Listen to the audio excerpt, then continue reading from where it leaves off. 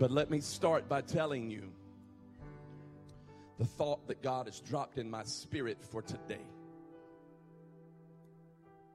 That our conversation will center around. And that thought is this: when you become desperate enough in your situation that you not only pray about it, but you act on it, He will answer.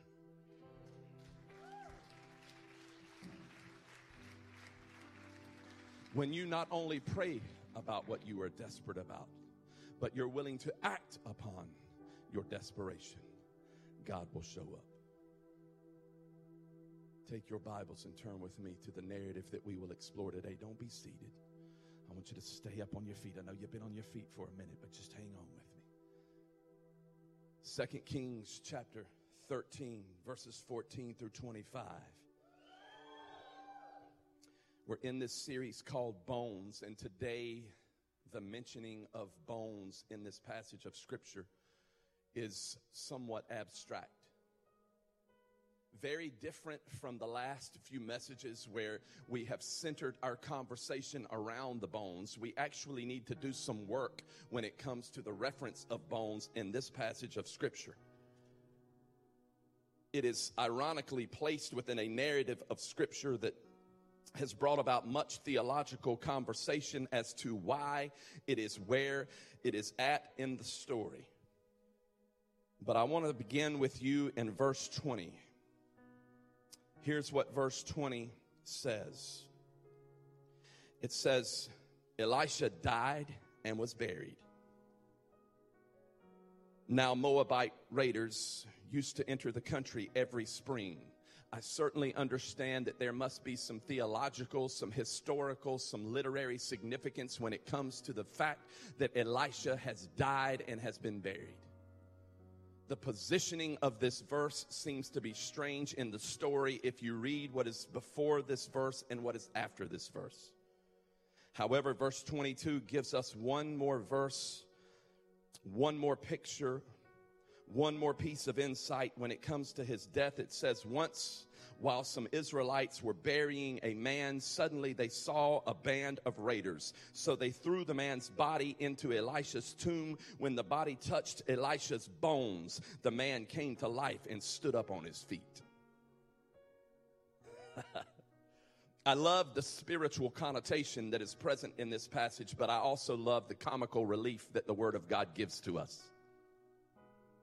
Because I can only envision this group of people having this burial service for Jimmy, and they're carrying Jimmy's body, and they're all mourning, and they look to the top of the hills, and here comes the Moabites, and they're thinking, we better do something, we better hide, or we're all gonna die. And they just happen to come, Paul, to Elisha's tomb, and they push the tombstone away. They come in with Jimmy's body, they throw Jimmy's body on the ground. It happens to come into contact with Elisha's bones, and then they close the tombstone, and they're looking out of this slight crack.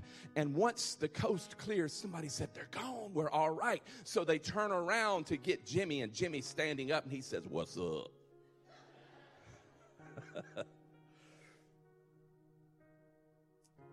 This is the only reference to Elisha's death in the Bible.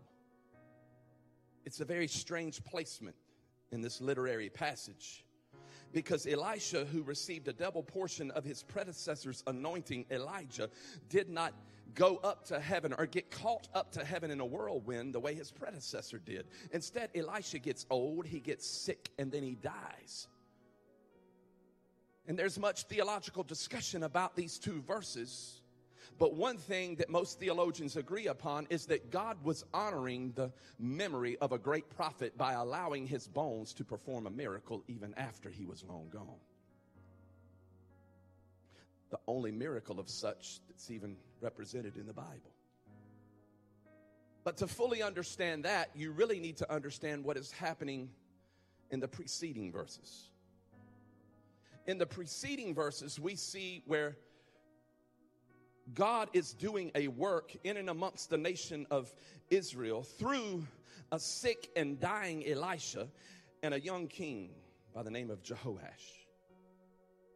Now, before we get there, I need you to look at your neighbor and announce to them the subject matter of our conversation, and that is, don't you stop. Look at your other neighbor and say, don't you stop. Look at somebody else and say, don't you stop. And then you can be seated. Keep playing, D. This is good. Verse 14. Verse 14, everybody say, I'm there. Here's what happens. It says, now Elisha had been suffering from the illness from which he died.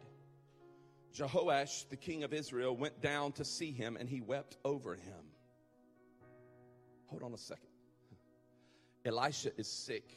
He will die from this illness. And the king, King Jehoash, goes down. He went down to see him, and he wept over him. We are seeing some things happen in Jehoash's life as a king that does not normally take place for a king. Here is the king going down to see the man of God and weeping over the man of God, when a king does not weep in the presence of anyone. And most of the time, the king summons anyone he wants to see. But in this case, he goes to see the man of God, and he weeps over him.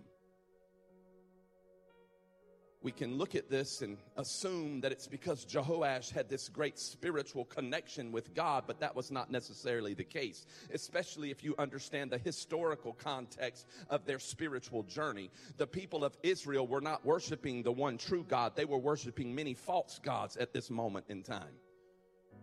But King Jehoash was not worshiping false gods. He was just not worshiping any God, especially the one true God. And so he goes to see Elisha, and he sees that Elisha is about to die, and he begins to weep over him. He begins to weep over him because he realizes that his connection to the one true God is fading away. He begins to weep over him because he realizes that Elisha is the conduit that God uses to speak to the nation of Israel. He begins to weep over him because he knows that all of that is fading away. The directives that God would give, the inspiration that God would give, the application that God would give, the instructions that God would give is beginning to vanish because Elisha is slipping away. And now King Jehoash has just assumed the throne, but he's in the most desperate situation in his life. And in his desperation, he goes to Elisha in hopes that Elisha would just give him a word.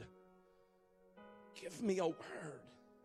And he does something that no king would ever do. He goes down to see Elisha, and he weeps over Elisha. And the reason why he's doing that is because he's hoping that not only will Elisha give him a word, but that he will receive something that he's never received before. You see, what I am trying to say is that many of you are crying out to God for God to show up, and that is good. But your problem is you are unwilling to do something that you've never done before in order to receive something that you've never received. The definition of insanity is to do the same thing over and over and over again, but expect a different result. Here is King Jehoash willing to do something different in hopes that he experiences something new.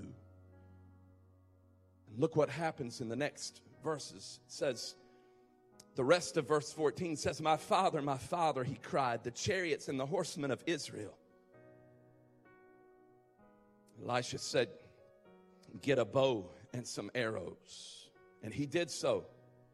Take the bow in your hands. And he said to the king of Israel, when he had taken it, Elisha put his hands on the king's hands. What you need to understand, and someone needs to hear this in this place, sometimes you have to fight for the things that God has proclaimed over you. Sometimes you have to fight the enemy back to receive what God has for you. You need to understand that an enemy who is going around seeking whom he may devour stands no chance against a Savior who's going around seeking whom he shall deliver. Good Lord, have mercy. Somebody in this place needs to hear this prophetic word, and that is this, that you are about to experience breakthrough because of your zealousness to act upon your faith. Good Lord, have mercy. I feel my teach turning into preach.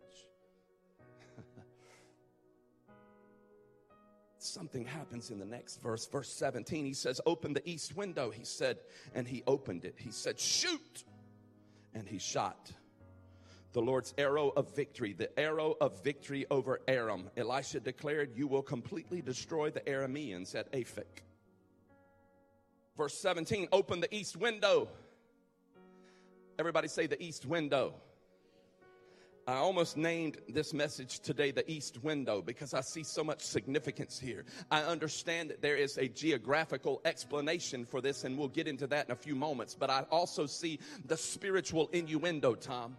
Open the east window, which just happens to be the direction that the sun rises. Oh, hold on a second. And then I remembered that the Bible says that his mercies are new every single morning, that he renews us day by day, and that the darkness of the night gives way to the rising of the sun. Listen, open the east window because it's a new day, Jehoash. Grab a bow and some arrows. Then verse 18 shows us the problem. Here is Elisha trying to change the mindset of Jehoash. We'll talk about that in a few minutes, but you begin to see it unfold right here in verse 18. Then he said to him, take the arrows, and the king took them. Elisha told him, strike the ground. Not meaning take the arrows and strike the ground, but strike the ground, shoot the arrows. Donk. He says, shoot the arrows, strike the ground. Look, it says, strike the ground, strike the ground. And he struck the ground 3 times and he stopped. Hold on a second, circle that. And he stopped. Somebody say, and he stopped. Somebody say, don't you stop. Don't you stop. Hold on a second. Here is God showing him the tool that he will use to bring victory to the Israelites over their foe, the Arameans, which happens to be the Syrians. And he's telling him to shoot or strike the ground. He says to shoot. He says, open up the east window and shoot and strike the ground. But here, because of the apparent or inevitable defeat in the life and the history of the Israelites, it seems like Jehoash can only muster up 3 arrows to leave the east window and strike the ground, because his thought process, his demeanor is beginning to coalesce with his actions, and it seems to be fruitless to strike the ground 3 times or 4 times or 5 times if you're surrounded by an enemy and defeat seems to be imminent. Why even do this? Why strike the ground 3 times, 4 times, 5 times? You see, now all of a sudden the very tool that God has given him is no longer being used the way he needs to use it, because his mental capability cannot see past defeat, because all he has ever experienced is defeat. And therefore the picture that he sees in his mind begins to control his willingness to act upon his faith. Sometimes the picture that we see compels us to stop acting. Sometimes the picture that we see in our finances compel us to stop giving. Sometimes the picture that we see in our relationships compel us to stop loving. Sometimes the picture that we see in our marriage compels us to stop forgiving. Sometimes the picture that we see because we're tired compels us to stop worshiping. But Jehoash, he's telling him, Elisha's saying to him, I understand that you have inherited a mess. I understand that you are new to the throne. I understand that you are young. But the problem for Jehoash is this. You have to grab this. Jehoash has witnessed every king before him, his father, his grandfather, rule half-heartedly, rule and love God half-heartedly. And because they loved God and worshiped God half-heartedly, now their nation is under oppression, and the Syrians are coming in and taking major cities from the Israelites and not giving those cities back, but they're taking them for their own. And now here is Jehoash, who is overwhelmed by the pressure in life. He's overwhelmed by the responsibility in life. He's so desperate. How many of you have ever been overwhelmed by the responsibility that is staring you in the face? Come on, get your hands up. I mean, it just looks cool to own your own business. I want to own my own business. Oh, that's going to be so cool. And it sounds cool, but then all of a sudden you have the financial burden that goes with it. I mean, it looks great to be a parent, but then all of a sudden you have those dirty diapers that go with it. You seem to be overwhelmed. You're overwhelmed as a parent. You're overwhelmed as a business owner. You're overwhelmed as a pastor. And in his situation of being overwhelmed, he goes to Elisha. He doesn't know what to do because everything that he's ever seen is the Syrians coming in and taking whatever they want. He's seen this happen even under his father's reign. So he comes to Elisha and he says to Elisha in verse 14, he says, my father, the chariots and the horsemen. You need to grab that. My father, the chariots and the horsemen. That is a literary statement. Let me park here for a minute because you need to grab that. That is a literary statement that makes inference to strength. My father, the chariots and the horsemen. But in the context that Jehoash is using it, he is not making reference to strength. But rather what he is saying is, my father, the chariots and the horsemen are not helping us in this situation. And I realize that my strength comes from God. I realize that our strength comes from our relationship with God. I realize that our strength comes from the prophet's presence. I realize that, and all of that seems to be slipping away. I realize that my strength does not come from my college education. My hope does not come from my finances. My ability to get by does not come from my career. My willingness to get over does not come from my kids. What you need to understand is the place that God has planted you. He will never put you in a place or give you anything that will cause you not to need him. My father. I don't know who I'm preaching to, but you need to understand that the place that you desire to go, this is prophetic, the place that you desire to go, you cannot get there without God placing you there, because he is the author and perfecter of our faith. And here is Jehoash needing comfort from Elisha. My father, I do not know what to do in this situation. I'm attacked on the left. I'm attacked on the right. I'm attacked in the east. I'm attacked in the north. I'm attacked in my finances. I'm attacked in my marriage. I need comfort. God, I need you to help me, comfort me. I need a comforting word, Elisha, but he did not give him a comforting word. You need to understand sometimes God does not comfort you in your discomfort. Sometimes he uses your discomfort to compel you to act. So get a bow and an arrow. Notice something. He didn't give Elisha a comforting word. He gave Elisha didn't give Jehoash a comforting word. He gave Jehoash a word of application. You see, what good is it to hear a word if you're not going to act on it? Because the Bible says that we must not be hearers of the word, but we must be doers of the word. He did not give Jehoash a comforting word. He gave him a word of action. He didn't say, go into the next room and wait upon the Lord and sing, they that wait upon the Lord.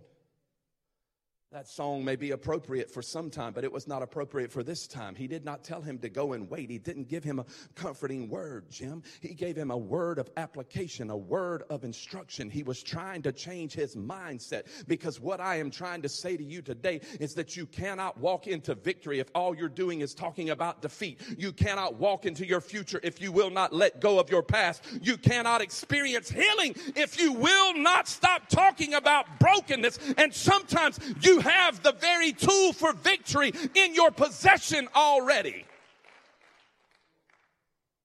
Grab that. Everything that you need for victory is already in your possession. The problem is you're not using it properly.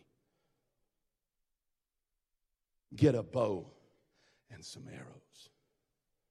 Open the east window and shoot. You see, sometimes we're not using the tool correctly because we've forgotten who gave us the tool in the first place. I need you to see something. Verse 16 says something. It says that when he told him to open the east window, he told him to grab a bow. The prophet places his hands upon the king's hands, showing him how to shoot the bow or in what direction to shoot the bow. You've got to grab this because there's a teaching lesson here. You see, prophets would not just give you a word. Prophets would always act upon the word that they gave you. That's how it worked. They wouldn't just give a word, they would act upon the word. And he's giving him a teaching lesson here. And the teaching lesson that he's giving that we need to understand is this: belief without action always leads to frustration. Lord have mercy, that's good preaching.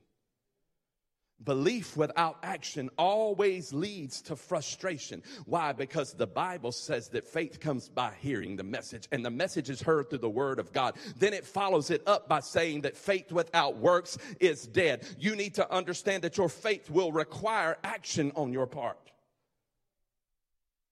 And can I just be honest with you and get up in your business? I'm reading some of your mail this week. And listen, let me just be honest with you. And that is this: our frustration in our spiritual journey. The reason why sometimes we are frustrated in our spiritual journey has less to do with God and more to do with our unwillingness to act. He said, get a bow and some arrows. Open the east window and shoot. Strike the ground. If you were here last week, you'll remember at the very end of my message, I said something like this: that the word of God always comes in the form of a solution.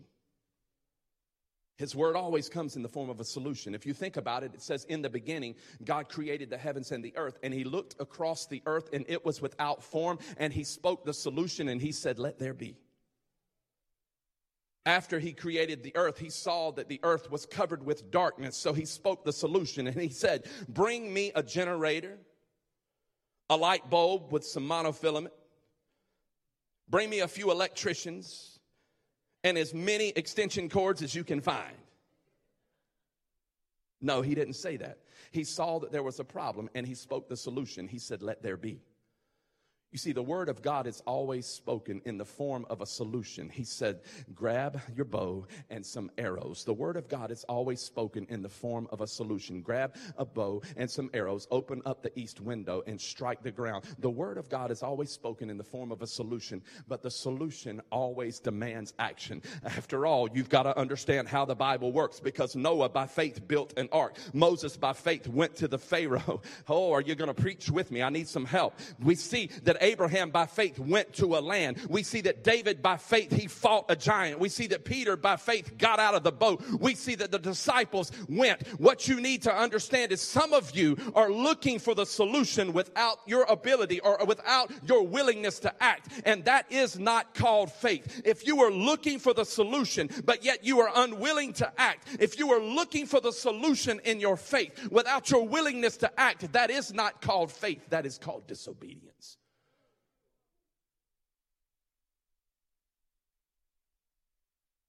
Because what you need to understand is that God has planted you in the place that you are in because he wants to use you as the solution for that very place. So we see in verse 17, put it up for me. It says in verse 17, I don't know if I told you this or not, but verse 17, it says, open the east window, he said. And he opened it and he said, shoot. He shot in the Lord's arrow of victory, the arrow of victory over Aram. Elisha declared. What I love about that passage or that verse of scripture is that Elisha is declaring the victory before the battle ever starts. And he says, shoot the arrow out of the east window. Let me give you the context of that when it comes to the geographical thought process. You see, the Syrians, their enemy was in the east. He's telling them what battle to fight. He doesn't say open the east window and the west window and the north window and the south window. He's very specific as to how and when and where you fight this battle. He even gives him the strategic position to fight this battle in at Aphek. He says, shoot the arrow out of the east window. That was just tradition during that day. That's the way history unfolded. If you were going to invade a land, you would always shoot an arrow into the land that you expected to invade. That is the Braveheart moment. This week I was praying, God, how can I define this? Give me an illustration, God, that will enable me to define what is happening here so that everyone can grab this picture with clarity. And then the God of heaven spoke, and the UNC Tar Heels won the national championship.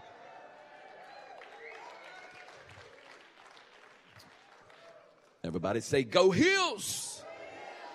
And all of the Duke fans say, amen. So, calm down now, simmer down. So let me tell you how all of this unfolded. Here's how it unfolded, Mike. Here's how it unfolded. I'm watching this game, and at the end of this game, they're interviewing the players from the national championship team, the Carolina Tar Heels. And they're asking them about the previous year because they lost the previous year. So they came to championships back-to-back years. But they lost last year to Villanova on a last-second shot at the buzzer. It was a buzzer beater. 2 times, 2 years in a row, the UNC Tar Heels were in the national championship. All the Duke fans said amen. And so we see this unfolding. They're asking all of the athletes, listen, did that give you encouragement or discouragement? How did you use that in order to propel you into victory this year? And so they begin to tell the story about last year during the summer. They all met at Coach Williams' house, and they began to talk about something called the Redemption Tour, where they would redeem themselves in a loss. And so one of the reporters said, well, did you watch the last year's game together? And everybody on the team, with the exception of one player, said, we've never seen that game. We've never watched that game, nor will we ever watch that game. And they said the reason why we did not watch that game is because we did not want to focus on defeat, but rather we wanted to envision victory. Oh, hold on a second. Hold on, how does that apply? Because Elisha said, open up the window to a man who had only known defeat. And he said, shoot the arrow of victory over Aram. Shoot the arrow of victory over addiction. Shoot the arrow of victory over your past. Shoot the arrow of victory over despair. Shoot the arrow of victory over lack. Shoot the arrow of victory over brokenness. Shoot the arrow of victory over divorce. Shoot the arrow of victory, because I see victory in your future. That is why he put his hands on the hands of the king, to show him that God would be with you everywhere you go. What I'm trying to say is you've got to expect it before you can experience it. You've got to say it before you can seize it. You've got to believe in resurrection even though death is all around you. You've got to believe in hope even in the midst of hopelessness. You've got to believe that you will be whole even though all you can see is brokenness. Somebody needs to help me preach and praise the Lord for the solution in your life, because the solution always demands action. He said, get a bow and an arrow and begin to shoot the victory over your life. Come on, somebody. Give him praise up in this place.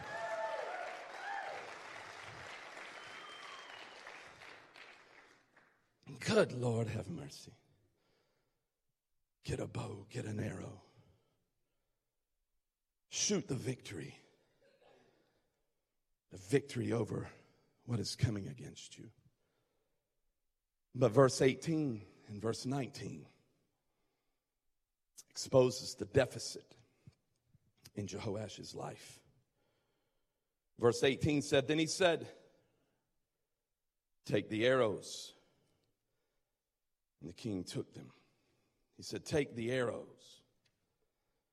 And the king took them.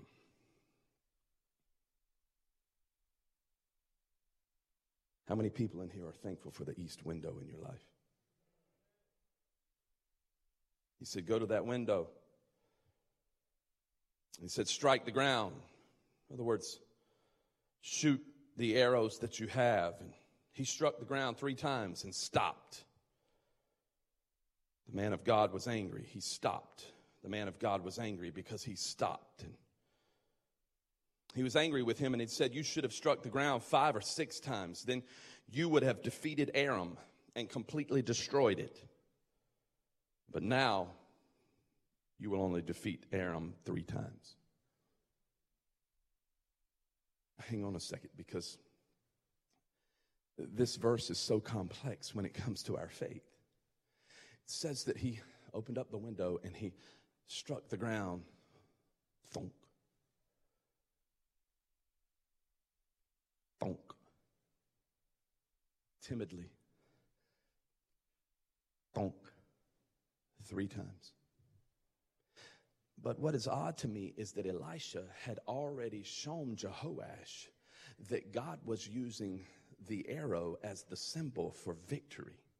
He had already proclaimed and prophesied the victory in his life. The arrow represented the victory. And now that he's asking Jehoash to shoot over into Aram, to shoot over towards Aram so that he'll experience the victory, he only does it 3 times. 3 times in a timid fashion. 3 times. I begin to think about how this resembles prayer. It takes effort. You pray, but yet you're not sure the outcome. It takes application. It takes action on your part. And he shoots the arrow. Even though he knows that the arrow represents victory, his demeanor is still categorized and attached to and coalescing with defeat. So he believes that shooting the arrow is really fruitless, if you will. And because of it, his victory is limited. Hold on a second, because this is what the Holy Spirit dropped in my lap. Your victory has everything to do with the amount of your practice. Hold on a second. I don't even know if I gave you that note. Yeah, I did. Your victory has everything to do with the amount of your practice. And by that I mean this. I don't know where my praise team is, but come on. I'm going to begin to close this thing down. I had a baseball coach whom at the time I didn't really like. Today I love. I didn't like him then because he challenged me and made me uncomfortable in things and with things, because he saw something in me that maybe I didn't see in myself at that time. He was a very challenging coach, but he would always say, people say, practice makes perfect, but practice doesn't make perfect. I can hear him saying it in my ear right now. Practice doesn't make perfect, because if you practice the wrong routine, you'll never reach perfection. If you practice the wrong thing, you'll never reach perfection. Therefore, practice does not make perfect. Practice makes permanent. What I am trying to say to you is that you need to understand what God is trying to place in your spirit today. Some of you need restoration in your marriage. You need to practice restoration. Some of you need restoration in your emotions. You need to begin to practice by speaking into your emotions. Some of you need forgiveness. Well, you need to practice forgiveness before you can experience forgiveness. Some of you need joy. Well, you need to begin to practice words of joy over your life. Some of you need financial freedom, but you need to begin to practice the spiritual discipline called tithing. Some of you want spiritual growth in your life, but you need to practice church attendance. Oh, Lord, have mercy.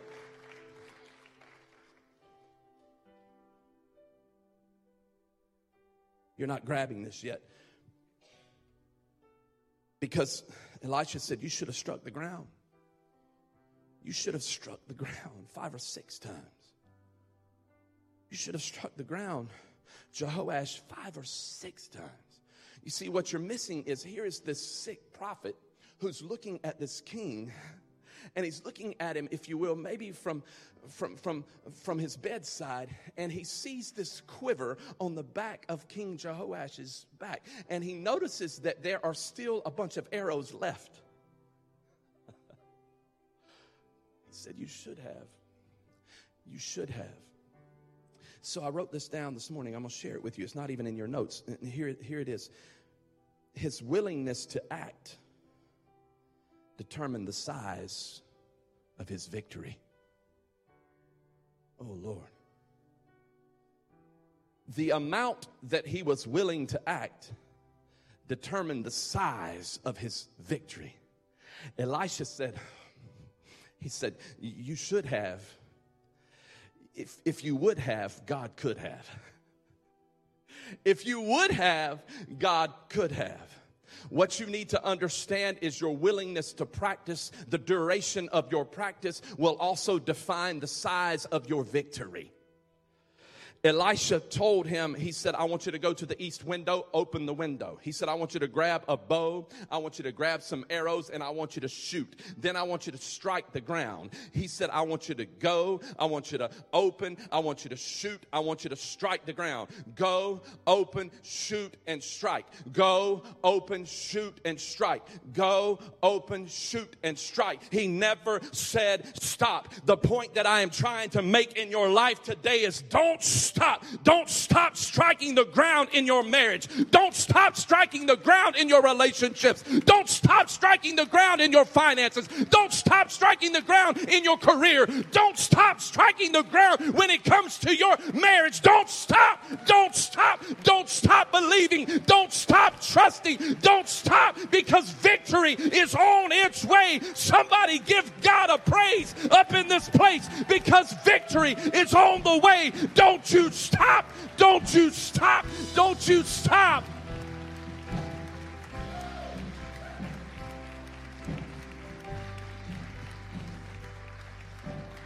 Everybody's on their feet.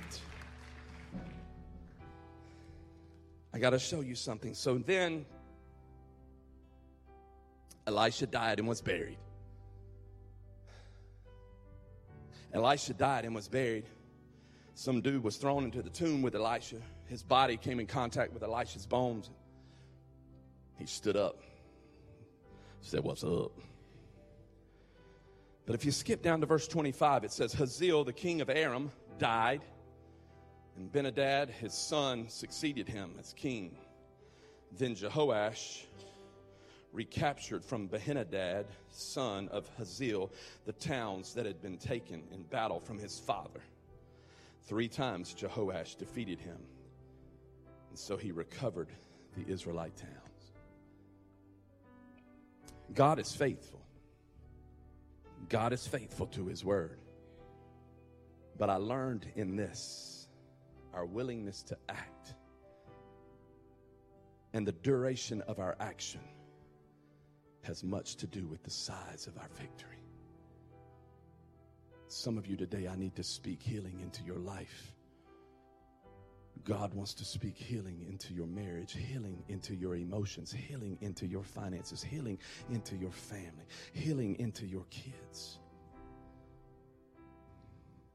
And you've been praying, you've been crying out to God, but you need to understand that when you become desperate enough not only to pray about it, but to act on it, that's when God will answer you.